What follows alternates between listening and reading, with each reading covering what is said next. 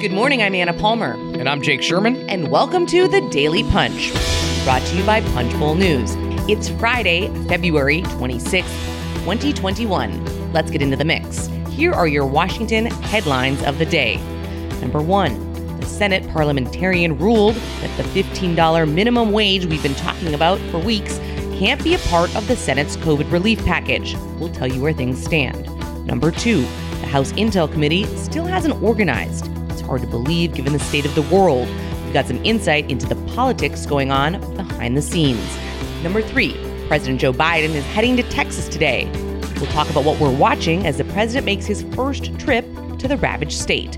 All right, Jake, this has been big. We've been talking about this $15 minimum wage for the past several weeks, and this will it or won't it be allowed in the Senate package? Yeah, so the Senate parliamentarian, the most powerful person you don't know, unless you're her friend, in which case you probably do know her, ruled last night around 7 p.m. It came out that the $15 minimum wage cannot end up in the COVID relief package. That's because the COVID relief package is being passed as a part of budget reconciliation, and it doesn't fit the Byrd Rule. Now, the Byrd Rule is named after Senator Robert Byrd, who was born, I believe, in 1917. So this is something goes back a ways. Yeah, it goes back a little way. New. I mean, you and I both covered the Senate when Robert Byrd was there. Robert Byrd died, I believe, in the Obama era and died in 2010. And this is a measure, basically, that indicates that you can't, it just limits what you could put in a fast track budget bill.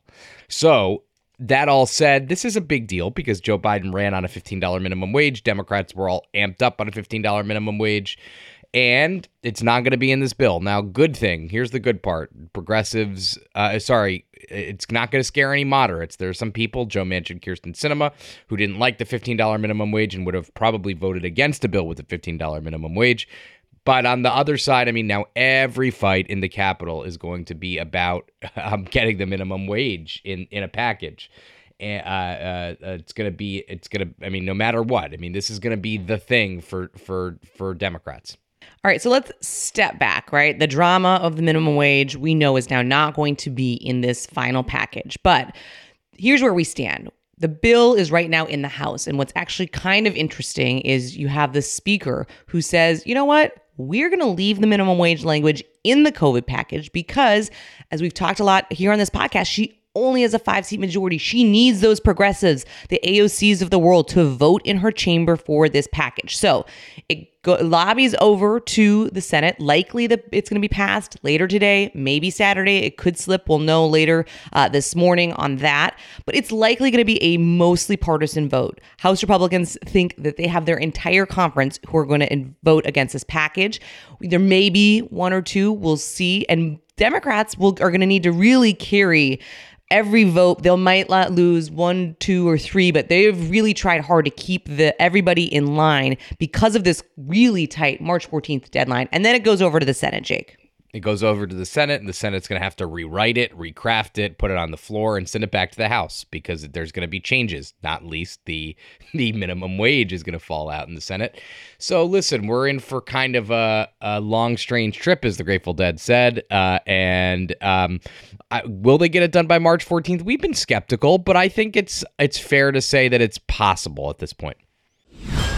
All right, let's move on to the number 2 story of the day, spy games. We have a scoop this morning that the Intel Committee in the House is frozen. It still has not actually been organized or constituted. The members on the Democratic side haven't been named, or on the Republican side. Jake, it's slipping, right? I mean, typically this happens in late January, early February, and there's really been no movement on it.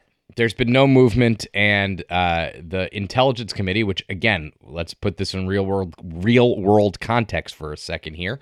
The Intelligence Committee oversees all of the nation's spy institutions, right? The CIA, the everything. I mean, we don't have to even go over it, but every single spy institution that you can imagine, it's not doing its work. That's a problem, right? I mean, we're in a world where spying and spy games and intelligence is like the most important facet of American foreign policy, American national defense, and we don't have the committee that's supposed to be overseeing it. That's a problem. So, it's not the end of the world, but it would be nice to have our nation's spy infrastructure or spy overseeing infrastructure, oversight probably is the word I'm looking for,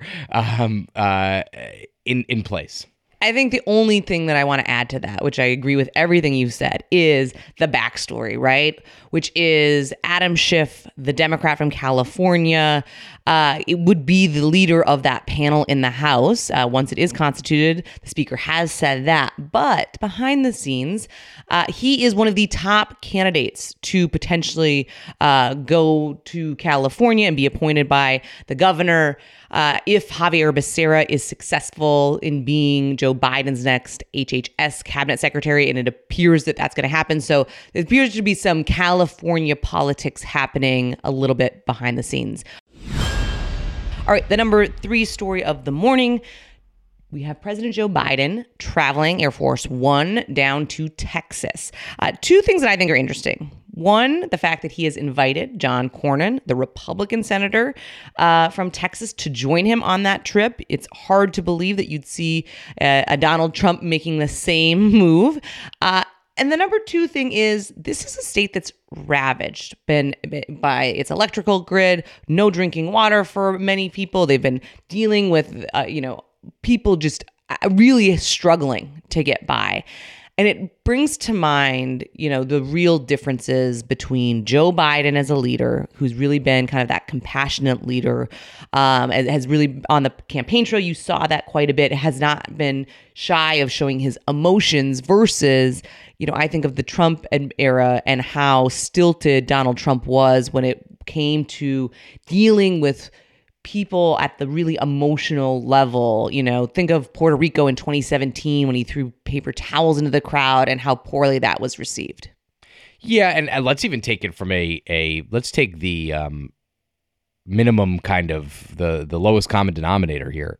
John Cornyn's going with him. John Cornyn, a Republican senator. I mean, we never saw Donald Trump take Democratic senators, Democratic members of the House to trips like this with him. So, that's even just the most, that's even the least you could talk about here. So, listen, I would say a few things. I would say that, yes, this is a moment I would say that Joe Biden's more suited for than Donald Trump, to be sure. And at least he's taking someone with him. Cornyn went to the White House the other day. Cornyn was just reelected. So Cornyn has, I'm not saying Cornyn's going to be like an ally of Joe Biden's, but it's notable. And what's interesting is you're going to see Donald Trump with this split screen of speaking at CPAC, the conservative gathering. So definitely something that we're going to be watching. All right. Thanks so much for listening. Hit that subscribe button, leave us a rating and review. You can also subscribe to Punchbowl News at punchbowl.news. Have a great day and a wonderful weekend.